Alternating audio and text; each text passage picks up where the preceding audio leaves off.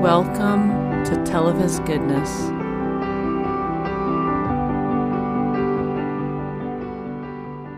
What do you get when a cow laughs? What? A milkshake. Oh, a milkshake. I wish that's how it worked. Be hanging out with cows. Yeah.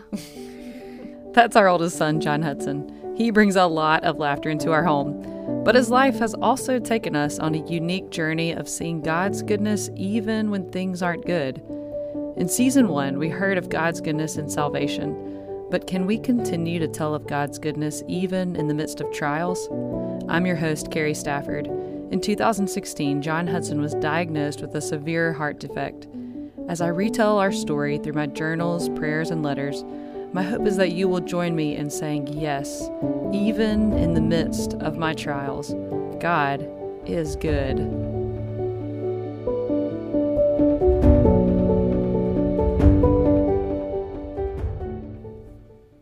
Episode 18 of Season 2, First 5 Days of Life. April 23rd, 2016, Day 3 of John Hudson's life. He was born at 9:25 p.m. on Wednesday night, April 20th, 2016. So beautiful. He came out strong, and to my surprise, they let me hold him for a short minute before taking him to the NICU. Later in the night, I got to visit him in the NICU and cried happy tears over my son. I have been given the joy of holding him now, bottle feeding and changing diapers. He came off the oxygen tube today. Thank you, Lord. April 25th, 2016, a letter to John. You're here.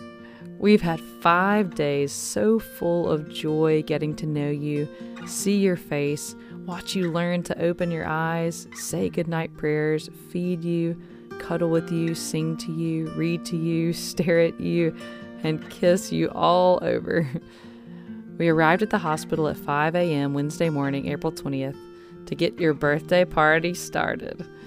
They started your mom on Pitocin to induce my labor around 7 a.m., and then we waited. And waited, and waited some more. Dad and I even watched the movie The Little Rascals in the afternoon because I was telling everyone that's exactly what you were being, a little rascal. Your Biba, Paul, Shay Shay, Cha-Cha, Grandma Corey, Aunt Courtney, and great-grandmama either dropped by or stuck around all day and into the night to be a part of your arrival. You are so loved. There was one part during the afternoon when your heart rate dropped and they had to take me off of Pitocin and on oxygen to try to stabilize your little heart. I was tempted to fear, but the Lord reminded me of a story from God's Word that your dad had recently shown me in 2 Chronicles 20, where King Jehoshaphat fought a great battle by praying and singing to the Lord, and the Lord defeated his enemies. This led me into singing songs of praise to our God, and soon enough, your heart rate was back to normal, and we were at it again. Around 9 p.m., they said it was time, and wheeled us off to another room closer to where you needed to go after birth. When we arrived in the room, Dad began to pray over us, and all the nurses and doctors stopped what they were doing to join us in prayer. It was such a special moment. Then at 9:25 p.m., April 20th, you made your big arrival, 6 pounds, 2 ounces, and 19 inches long. Oh, son, I can't describe the joy my heart felt when they held you up and I saw your face for the first time. It was truly one of the greatest moments of my life. I got to touch your little hand before they took you off to the resuscitation room, but since you were doing so well, they brought you back into the delivery room so I could hold you for a moment and get our first family picture. Then you went off to the NICU to get settled in with your medicine and oxygen. Dad was able to spend some time with you a little bit while I was in recovery, but around midnight I was wheeled into the NICU to get to see you. I wasn't saddened by your being in the NICU, but I sure was overwhelmed with emotion as I stared at my son. You are such a special gift from God. They moved you to the PCICU early the next day while your mom and dad were still sleeping. Or trying to. Your sweet dad ended up sleeping on the floor because that reclining chair wasn't quite long enough for him. Friday and Saturday, we got to spend some time with you in the PCICU, and you had lots of sweet visitors. We went home from the hospital Friday night, but all your sweet PICU aunts and uncles, as we call them, were and still are taking the best care of you.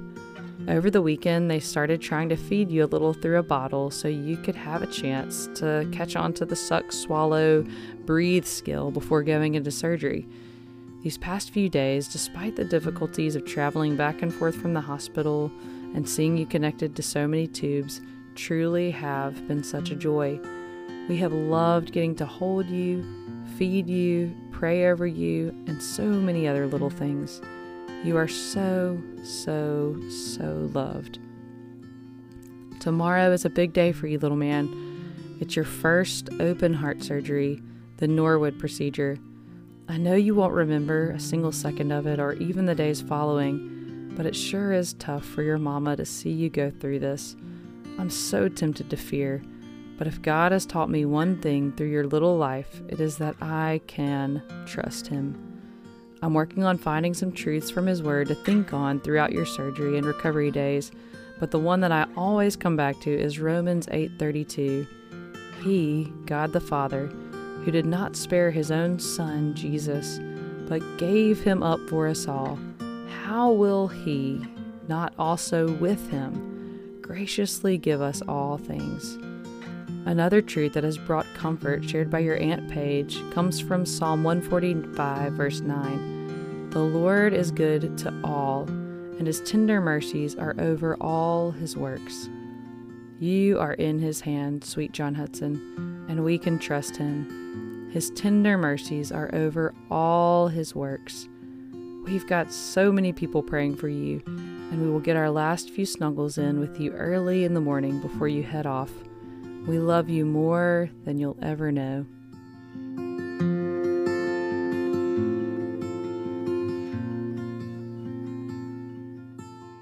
After I closed this letter to John Hudson, I wrote the link to a Charles Spurgeon devotional, and that's what I'm going to share today. The devotional opens with Psalm 47:11. God shall choose our inheritance for us. Spurgeon writes, Believer, if your inheritance be a lowly one, you should be satisfied with your earthly portion, for you may rest assured that it is the fittest for you. Unerring wisdom ordained your lot and selected for you the safest and best condition. A ship of large tonnage is to be brought up the river. Now, in one part of the stream, there's a sandbank. Should someone ask, why does the captain steer through the deep part of the channel and deviate so much from a straight line? His answer would be, because I should not get my vessel into harbor at all if I did not keep into the deep channel. So it may be, you would run aground and suffer shipwreck if your divine captain did not steer you into the depths of affliction, where waves of trouble follow each other in quick succession. Some plants die if they have too much sunshine. It may be that you are planted where you get but little. You are put there by the loving husbandman, because only in that situation will you bring forth fruit unto perfection. Remember this. Had any other condition been better for you than the one in which you are, divine love would have put you there. You are placed by God in the most suitable circumstances, and if you had the choosing of your lot, you would soon cry, Lord, choose my inheritance for me, for by my self-will I am pierced through with many sorrows. Be content with such things as you have, since the Lord has ordered all things for your good. Take up your daily cross. It is the burden best suited for your shoulder, and will prove most effective to make you perfect in every good work, to the glory of God. Down, busy self, and proud impatience. It is not for you to choose, but for the Lord of love. Trials must and will befall, but with humble faith to see, love inscribed upon them all. This is happiness to me. I can link to this devotional in the show notes. I'm going to repeat just my favorite line from this. I love this quote from Spurgeon. He says, remember this, Had any other condition been better for you than the one in which you are, divine love would have put you there. I hope you get a chance to think on these words more and remember that we have a good Heavenly Father who sees you, He knows you, He hears you, and He cares for you. And at the end of my life, when they ask me why I was different, I will testify with all my might that I was loved. And Jesus, He is all